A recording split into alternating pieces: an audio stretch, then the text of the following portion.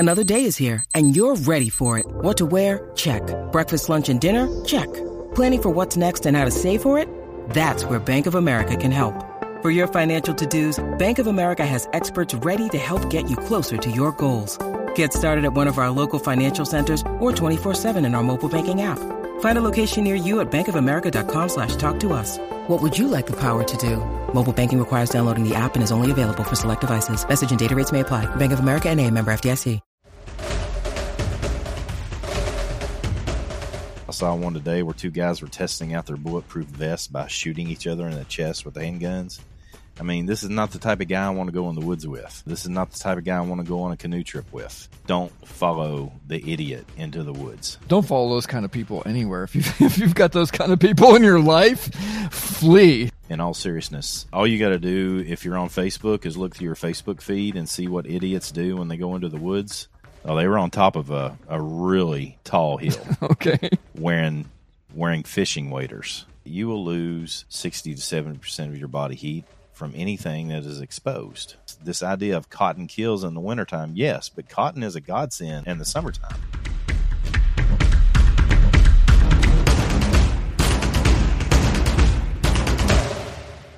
Hey guys, welcome to the Survival Show podcast with Craig and me, David, where it's our job to take you step by step through the mindset, skills, tactics, and gear you need to survive almost any crisis, emergency, or disaster, and show you how to use the lessons you learned today to thrive in your life tomorrow. Craig, hey, we're back together again. How you doing, man?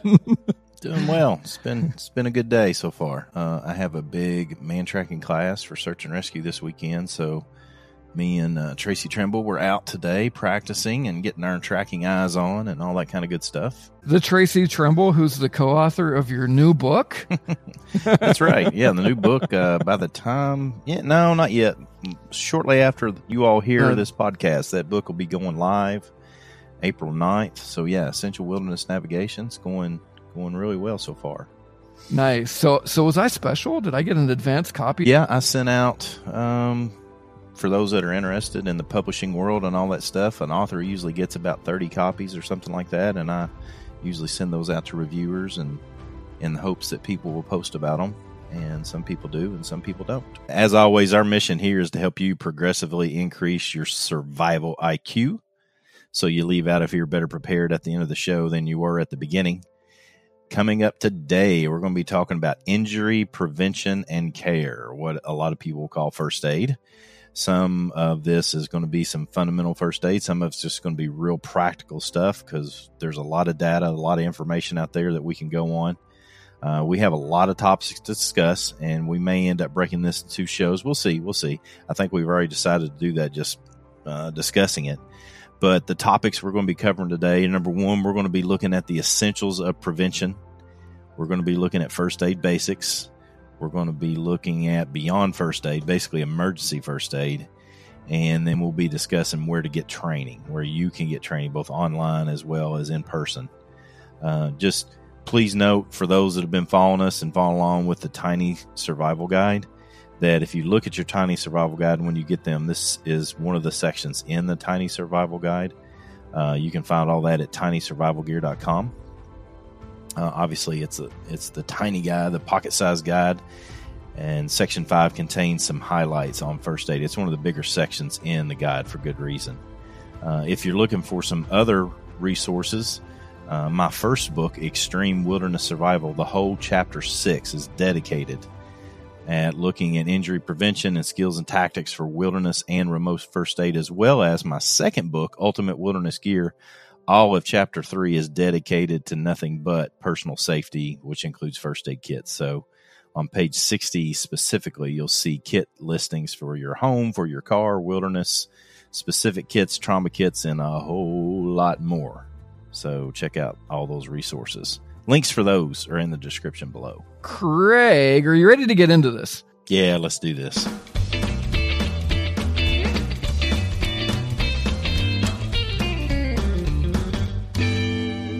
So, guys and gals, what I wanted to cover first is basically the essentials of prevention.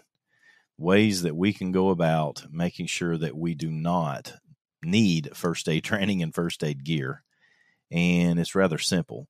One of the first is to actually carry a first aid kit. Now, David and I, before we started recording, have decided that we're going to go ahead and bust out a big section that we were going to talk today and put it in its own, because it deserves its own coverage, and that's first aid kits. So this one, we're going to be talking about skills, and we're going to be talking about overview prevention, but we're not going to be talking about kits specifically. You'll see that one coming down the road. Point number 2, guys and gals, on the essentials of prevention. And I like to be real direct when I say this, and it goes like this. Don't follow the idiot into the woods. In all seriousness, all you got to do if you're on Facebook is look through your Facebook feed and see what idiots do when they go into the woods. And for example, I saw one today where 2 guys were testing out their bulletproof vests by shooting each other in the chest with handguns. I mean, this is not the type of guy I want to go in the woods with.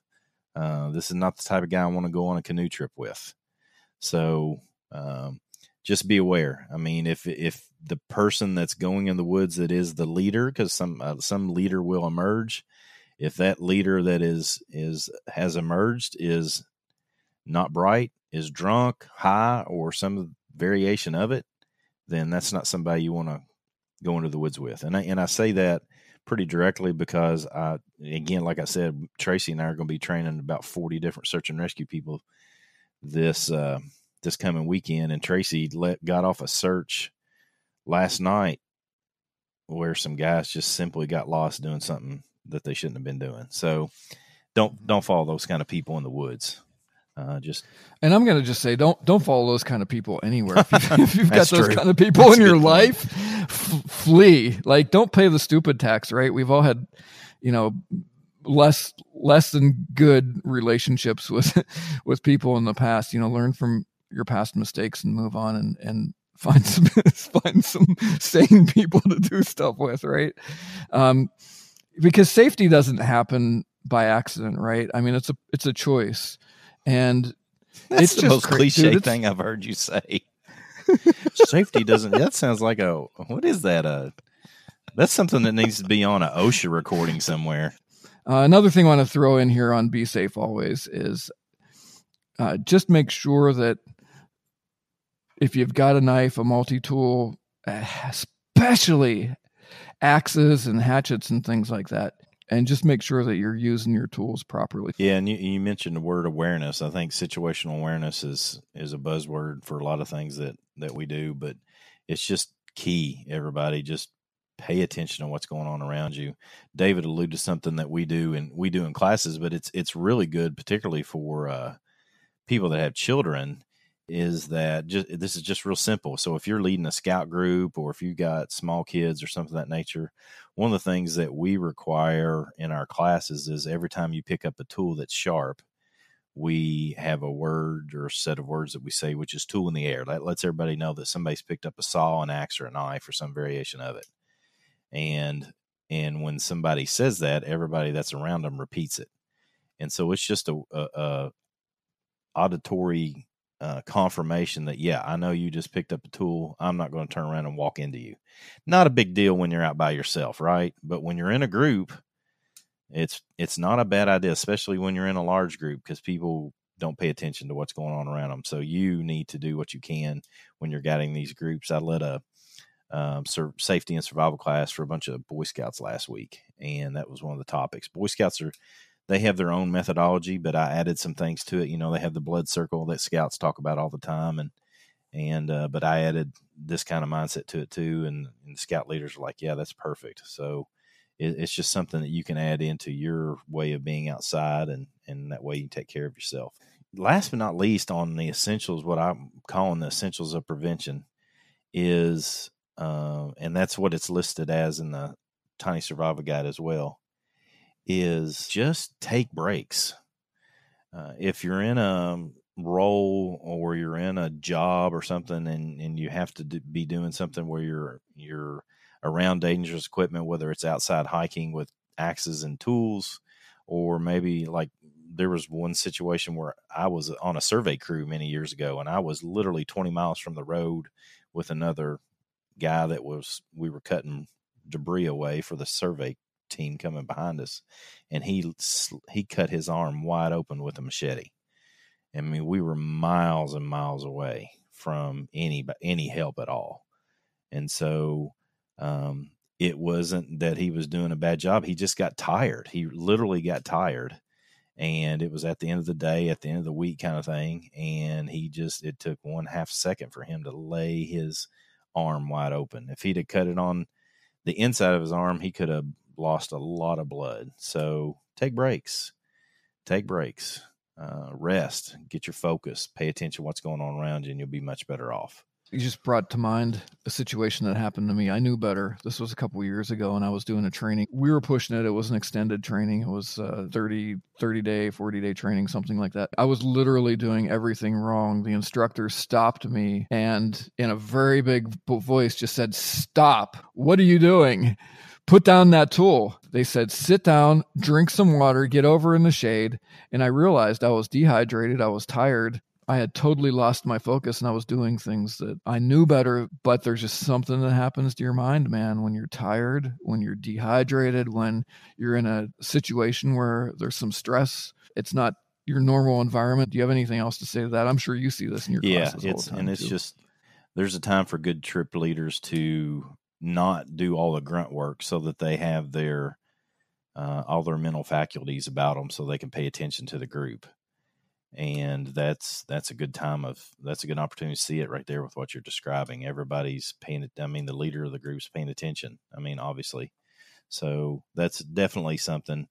If you are in the business of leading people, whether it's your 2 kids and your spouse, or you've got 20 Girl Scouts, whoever it might be, this is where a leader's got to be paying attention to what's going on around. That's part of being a good leader. That's for sure. Yep.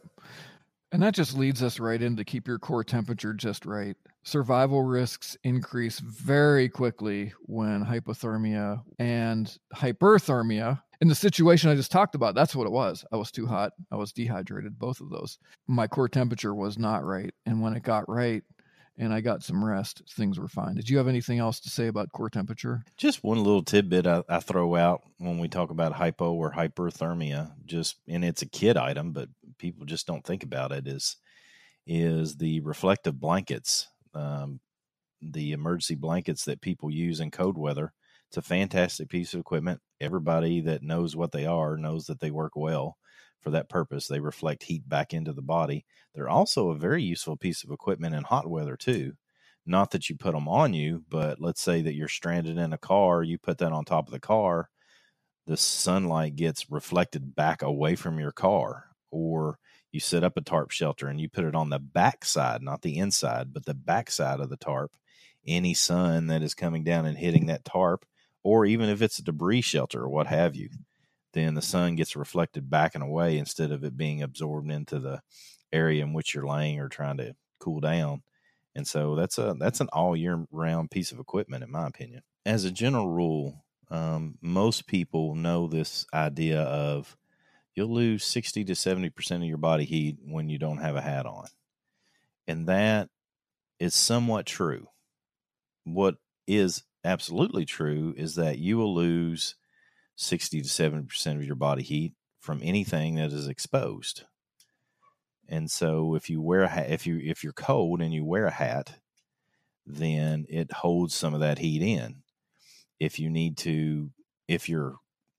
it's cold weather and you've got a hat on and you're getting hot, then take your hat off. Roll your sleeves up a little bit. That also is going to release some heat. Same thing is true if you're on a summer hike. I see this all the time because people are just, golly, they are slaves to fashion, and it drives me insane.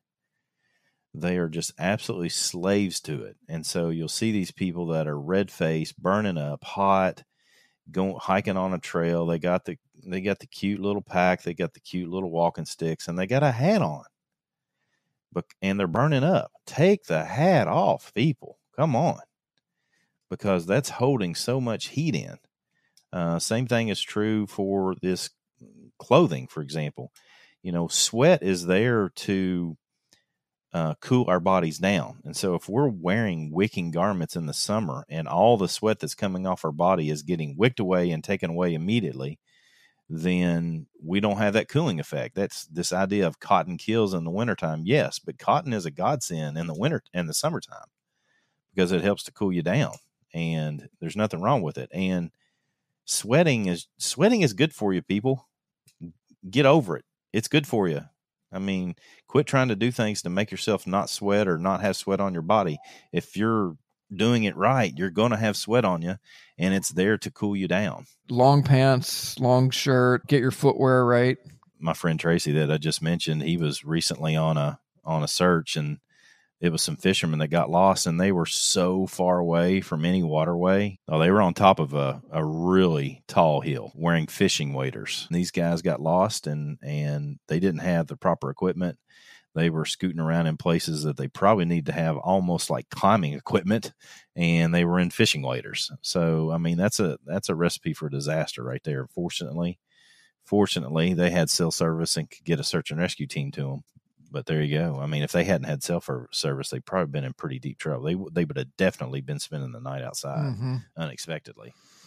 A couple other things: jacket, gloves, protect your hands, sunglasses, rain gear, and a bandana or a scarf. Those are just a couple of quick things off the checklist here that can really, really aid in injury prevention. Anything else to add to that, Craig? Yeah, guys and gals, this came up again last week because I worked with those scouts. You know, all the Boy Scouts and Girl Scouts used to wear bandanas, and I don't know if it just got to the point where people thought it was nerdy or geeky or something, but it's not. I'm just telling you, bandanas are probably one of the most versatile pieces of equipment outside of a knife and paracord. I mean, they really are. They are incredibly versatile pieces of equipment. I did a video for my YouTube channel called 101 Uses of a Bandana, and it was not hard to do. I mean, there's just so many things that you can do with a bandana. So if that interests you, check it out. But yeah, have a bandana. It does a lot of stuff for you. If you only had a bandana on you, there's a lot you could do with regards to first aid just with that. Absolutely. We do it in every class that we teach, survival related. We have people, that's part of the gear checklist for us. And so we teach people how to actually use it. And we use it for splinting wounds. We use it for securing arms. We do it for coverage on cuts, and, you know, it just has a lot of uses for sure. Yep. So the last thing I have here, drink lots of water. If you're an adult, you need between 2 and 3 liters of water per day. Most people are walking around dehydrated all the time. And the more active you are, the more water you're going to need. The best place to keep water, everybody, is inside your belly, inside your body. You should start every single trip that you go outside hydrated. It should be part of your checklist. This is just something you need to do going to work every day. While you're in the car, just drink some water. Just have some water available to you so you're hydrated. You never know when a disaster survival situation is going to happen, and you're going to need to be hydrated when it goes down. But at the same time, continue that hydration while you're out there, as David is suggesting. I'm a big fan of camelbacks and platypuses and stuff that you carry on your back. And I'll just a little hint for those of you who have kids, it's one of the coolest ways to get kids outside is to buy them their own little water pack. And they get to drink out of this big, huge, cool straw. They get to carry their own pack and put their electronic devices, that's what they're taking with them, their crayons, their stuffed animal, or their favorite blanket or whatever. They get to carry their own stuff, and they have this big, huge water straw. And it's just fantastic. It's just a good way to get kids outside. So, Craig, what do you have next here? The Wilderness Medical Society puts out a lot of data and information on particularly wilderness first aid and remote first aid. Just for fundamental first aid, get your American Heart Association or Red Cross training. And those will give you a decent foundation, and then we'll talk about some training a little bit more later. But the Wilderness Medical Society puts this data on what types of injuries are likely, okay? And so what I wanted to do was go over the top 4 and take it from there and talk about each and see what we can do with them. The first is, no surprise, when I tell people this, they're like, oh, yeah, I'm sure. The biggest and most statistically likely injury in the backcountry is some sort of break or sprain to your ankle. That can be prevented by good situational awareness, paying attention to where you're walking, not being overly fast or doing things too quick or jumping off of a rock like a crazy person or something like that. But to do what you can to take care of your ankles, have good support. And what I mean by support is a good hiking boot. And it does not have to be a tall boot. Matter of fact, there's some very decent research out, and we've got a guest coming on sometime in the future. I'm working out details with him now. I haven't even told David about this, but he was a hot shot, and so he was in the backcountry putting out fires for a few years. And one of the things that he and I have talked about at length is footwear. And there's some incredibly good research that shows that a tall boot, the 8-inch and above boot, is actually worse for your ankles and your Achilles than a short hiking boot. That's why you'll see a lot of the spec ops guys that are in the military, they're running in these Merrells and these short, hiking boots rather than their big military boots, because as far as lower leg health, a shorter boot's more healthy, even for people that have really weak ankles. Like I've twisted my ankles a bunch. My wife's even worse than that. But tall boots are problematic. And we'll discuss that with him because he's got some really good research on that. But the answer, if you end up spraining your ankle, is to deal with it in what I refer to as make it fat and sassy. So several years ago, man, it's been about 5 years ago, I had the good fortune of going down somewhere down Central Tennessee. I can't even remember where it was now. But there was a Wilderness Medical Providers Conclave, and there were Special Forces medics, there were emergency room doctors, there were EMTs and paramedics and flight nurses and all sorts of things that were, like several hundred of them there, and I was part of the training cadre for them. And I taught a short section on survival and tracking down there. And while I was there, because mine was short, this is the cool thing about kind of doing these things is I'm down there to teach about half a day, but I get to spend the rest of the week training with some of the best medical personnel in the world, literally in the world. And so I had this doc say, man, this is how you handle it, Craig. Make it fat and sassy. Make ankles fat and sassy. Here's what he means by that. You've got to have something that's going to provide some cushion so that the injury swells and does not get constricted in the process. You're also at the same time going to have something to help keep it rigid so that, particularly if it's broken, that you don't cause more injury and you don't have to put as much pressure on it. So you make it fat and sassy. So say, for example, you twist your ankle, you can wrap it up in a jacket. You can wrap it up if you're going to stay in place, you can wrap it up in a sleeping bag or a pillow that you might be taking with you, or an extra shirt or something. That's going to help secure it some. It also has the benefit of allowing it to swell, because it is going to swell, and not cause damage and not cause a lack of blood flow to the rest of your foot. The sassy then goes on top of that, and you secure it. The sassy can be anything that is safely rigid. For example, just pick up a couple of sticks. If you want to buy a piece of equipment specifically for the purpose, then get a SAM splint. But anything that you can do to help make it rigid so it doesn't move any more than it has to, and then secure it. And after that, you want to make sure that they're getting good circulation. They can feel their toes and stuff of that nature. For example, one of the best things you can do if they have a boot on is loosen the shoestrings and leave the boot on, because you have your fat and sassy there already on their foot.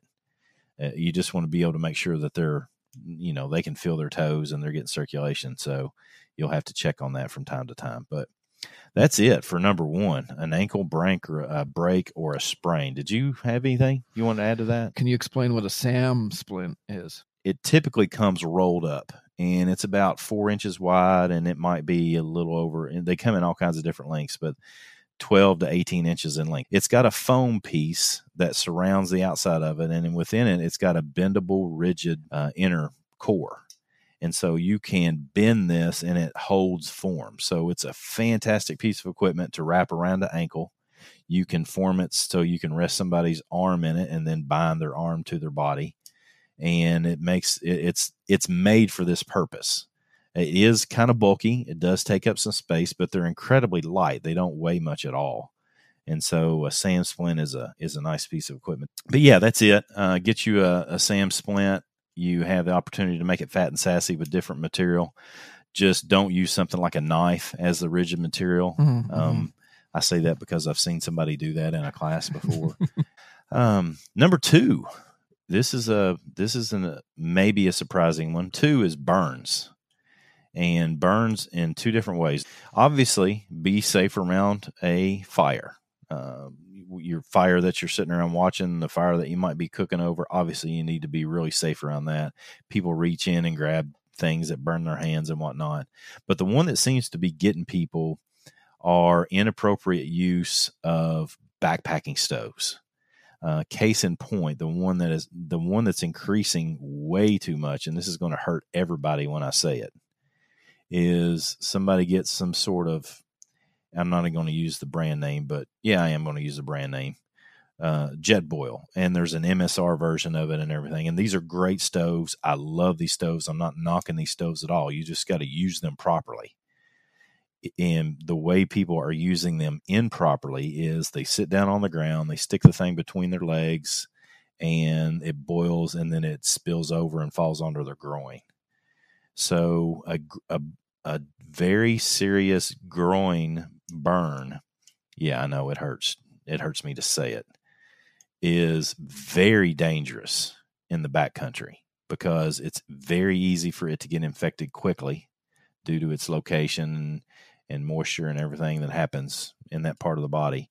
But it basically immobilizes you too. It's very difficult if you've got severe burns in that part of your body for you to walk.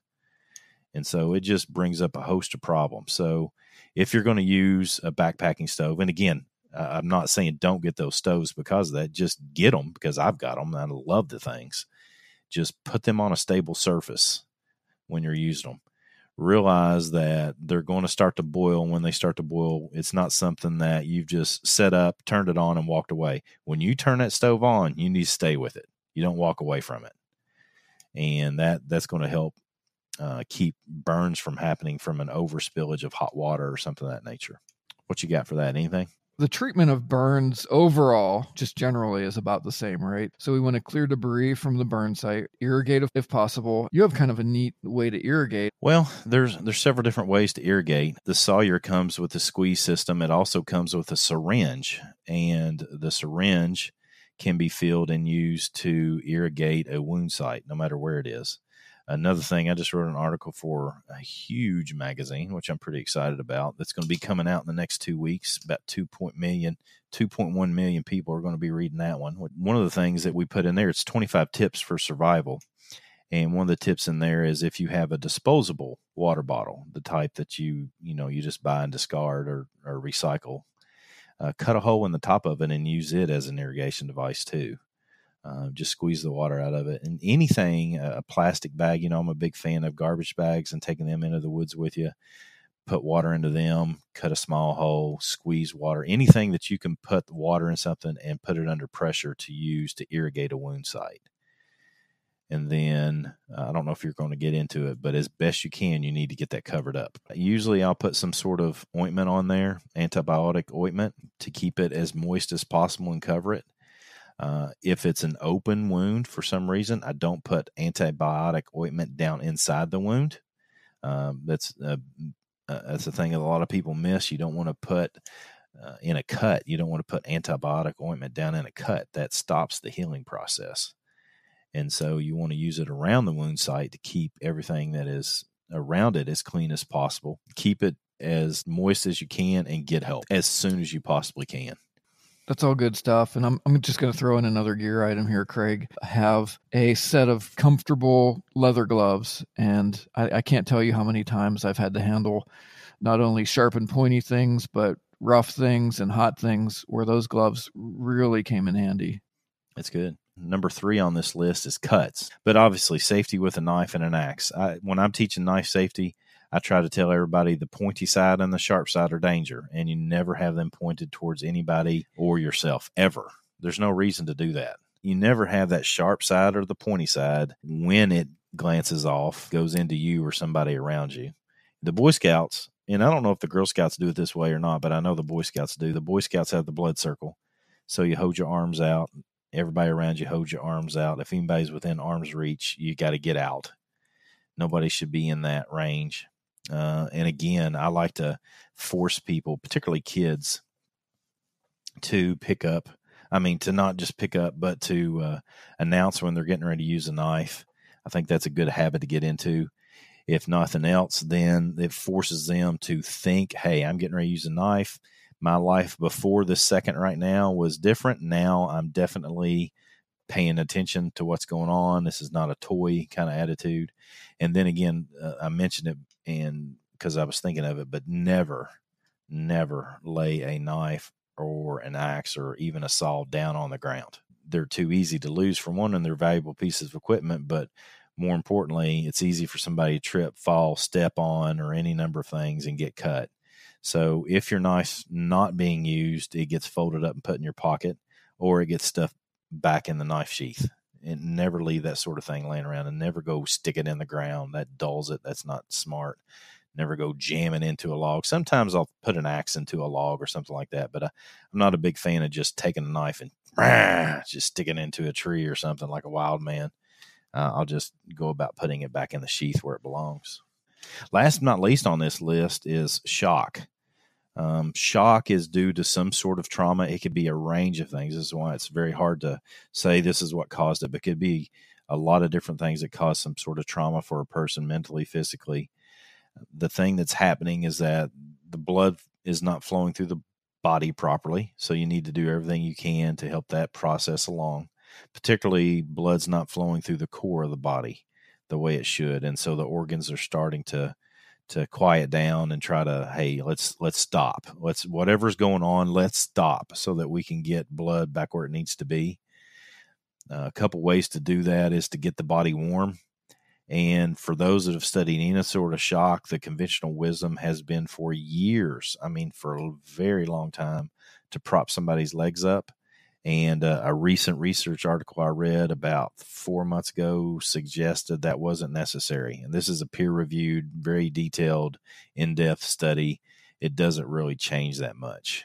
You just talked about sprains, burns, and cuts. All of those, depending on the severity, could put you in a situation where you start to go into shock. Do you want to just talk maybe quickly about some signs and then get into some treatment? Yeah, the signs of shock is almost like somebody is just slightly drunk.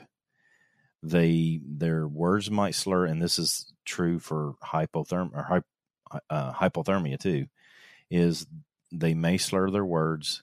They're going to be disoriented. You're obviously going to be you're going to be talking to them, and they're obviously not going to be with you. For the lack of a better way of saying it, it just seems like they're not there. They're going to get cold and clammy skin. They may very well have a paleness to them. So these are all signs of shock and trauma. And the thing is, it manifests in so many different ways. It's hard to say, yes, every one of those is true, because they're not. Every single one of those are true. But that's definitely something that could possibly happen.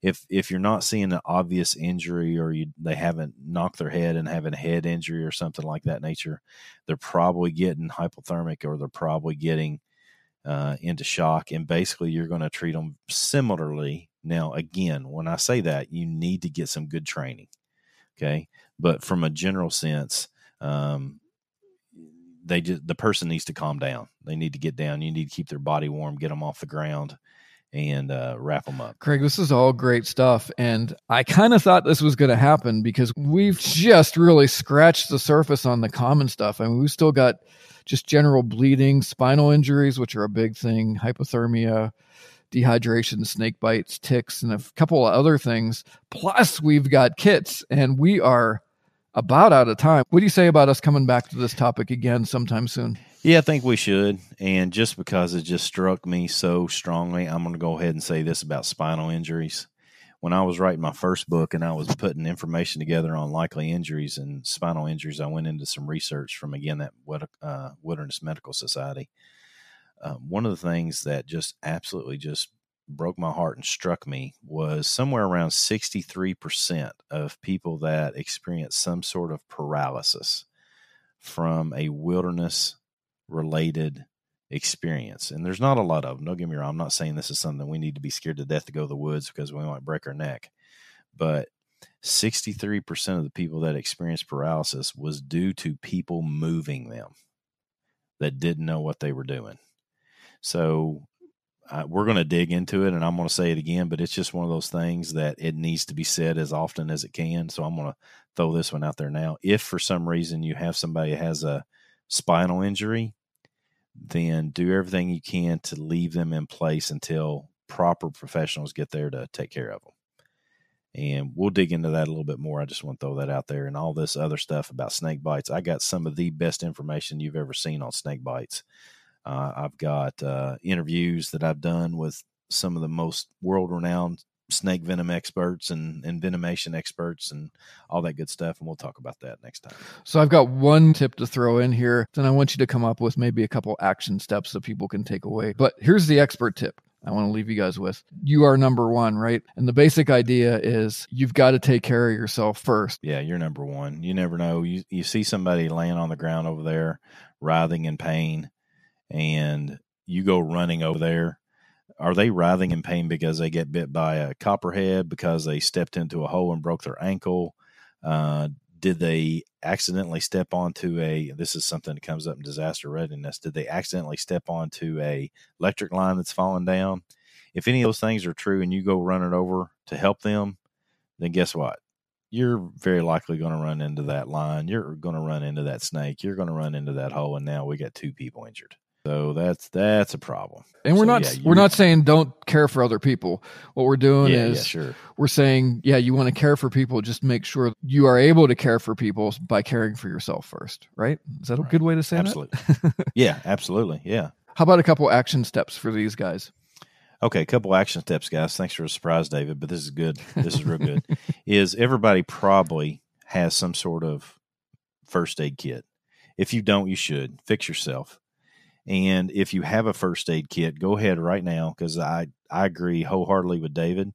The Band-Aids that you have in your first aid kit, if they are not Band-Aid brand Band-Aids, then go get some Band-Aids and replace them right now. Just replace them.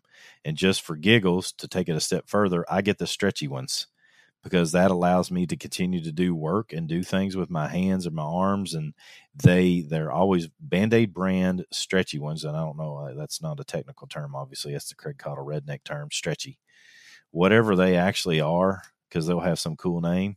They stick well, and then they flex. That's probably what they're called, aren't they? Flex Band-Aids from Band-Aid brand, Johnson & Johnson. I'm looking them up right now. Whatever they're called.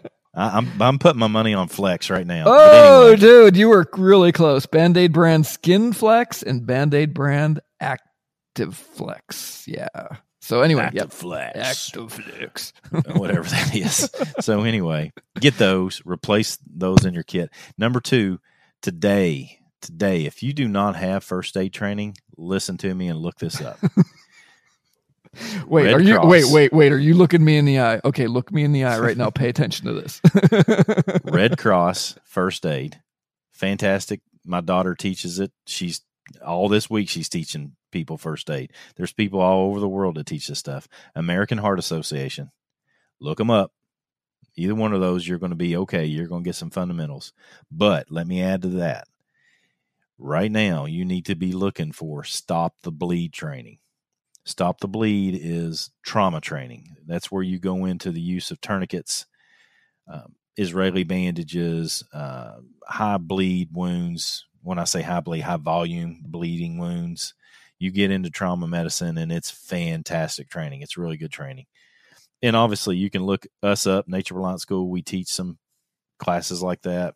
I've got some good friends throughout the law enforcement community that teach this kind of stuff. Hit us up. I'll get you connected with somebody all over the country that teaches trauma medicine and first aid, and we'll be happy to help you. That's really good. One more thing, and we have been kind of hitting the outline a little bit for, it's actually section G in the Tiny Survival Guide. One thing that we have in there is a link. It's actually one of those QR code links so you can scan it with your phone. Link that takes you over to the American Red Cross offers a free first aid app, which is really cool. I've got it on my phone. Whether you've taken the training or not, it's a good refresher you can look at now and again. And so that's my contribution to our action steps. Hey, I always ask people to go and subscribe. Let me say this. I'm going to say something different this time. For all of you who have already subscribed, thank you. We really appreciate it. That's very valuable. For those that haven't, get on the Survival Show train. Come on. Toot, toot. We're moving. You need to get on there with us. So please subscribe to the Survival Show podcast. Give us 5 stars because we're worth it. Anywhere that you can give us 5 stars, iTunes is probably the coolest. And it's weird, man. If somebody asked me the other day, why do you always talk about iTunes and nothing else? Because like 60% of the people that listen to this podcast listen to it on iTunes. So, and that's why. So it's not that Spotify is not important. I actually personally listen to it on Spotify myself. So check us out there. Give us 5 stars anywhere you want to listen to it. And many, many thanks to you all who have already done this. And don't forget, look in the description below for any important links that we've discussed here today. They will be hyperlinked and be real easy for you to click and go get more information. Last thing, visit our sponsor, The Sportsman's Guide, link in the description below as well. They have a ton of great gear for all outdoor sporting, hunting, and recreation use. And thanks for listening, everybody. We'll see you next time on the Survival Show podcast. Keep it simple, be positive, and stay sharp.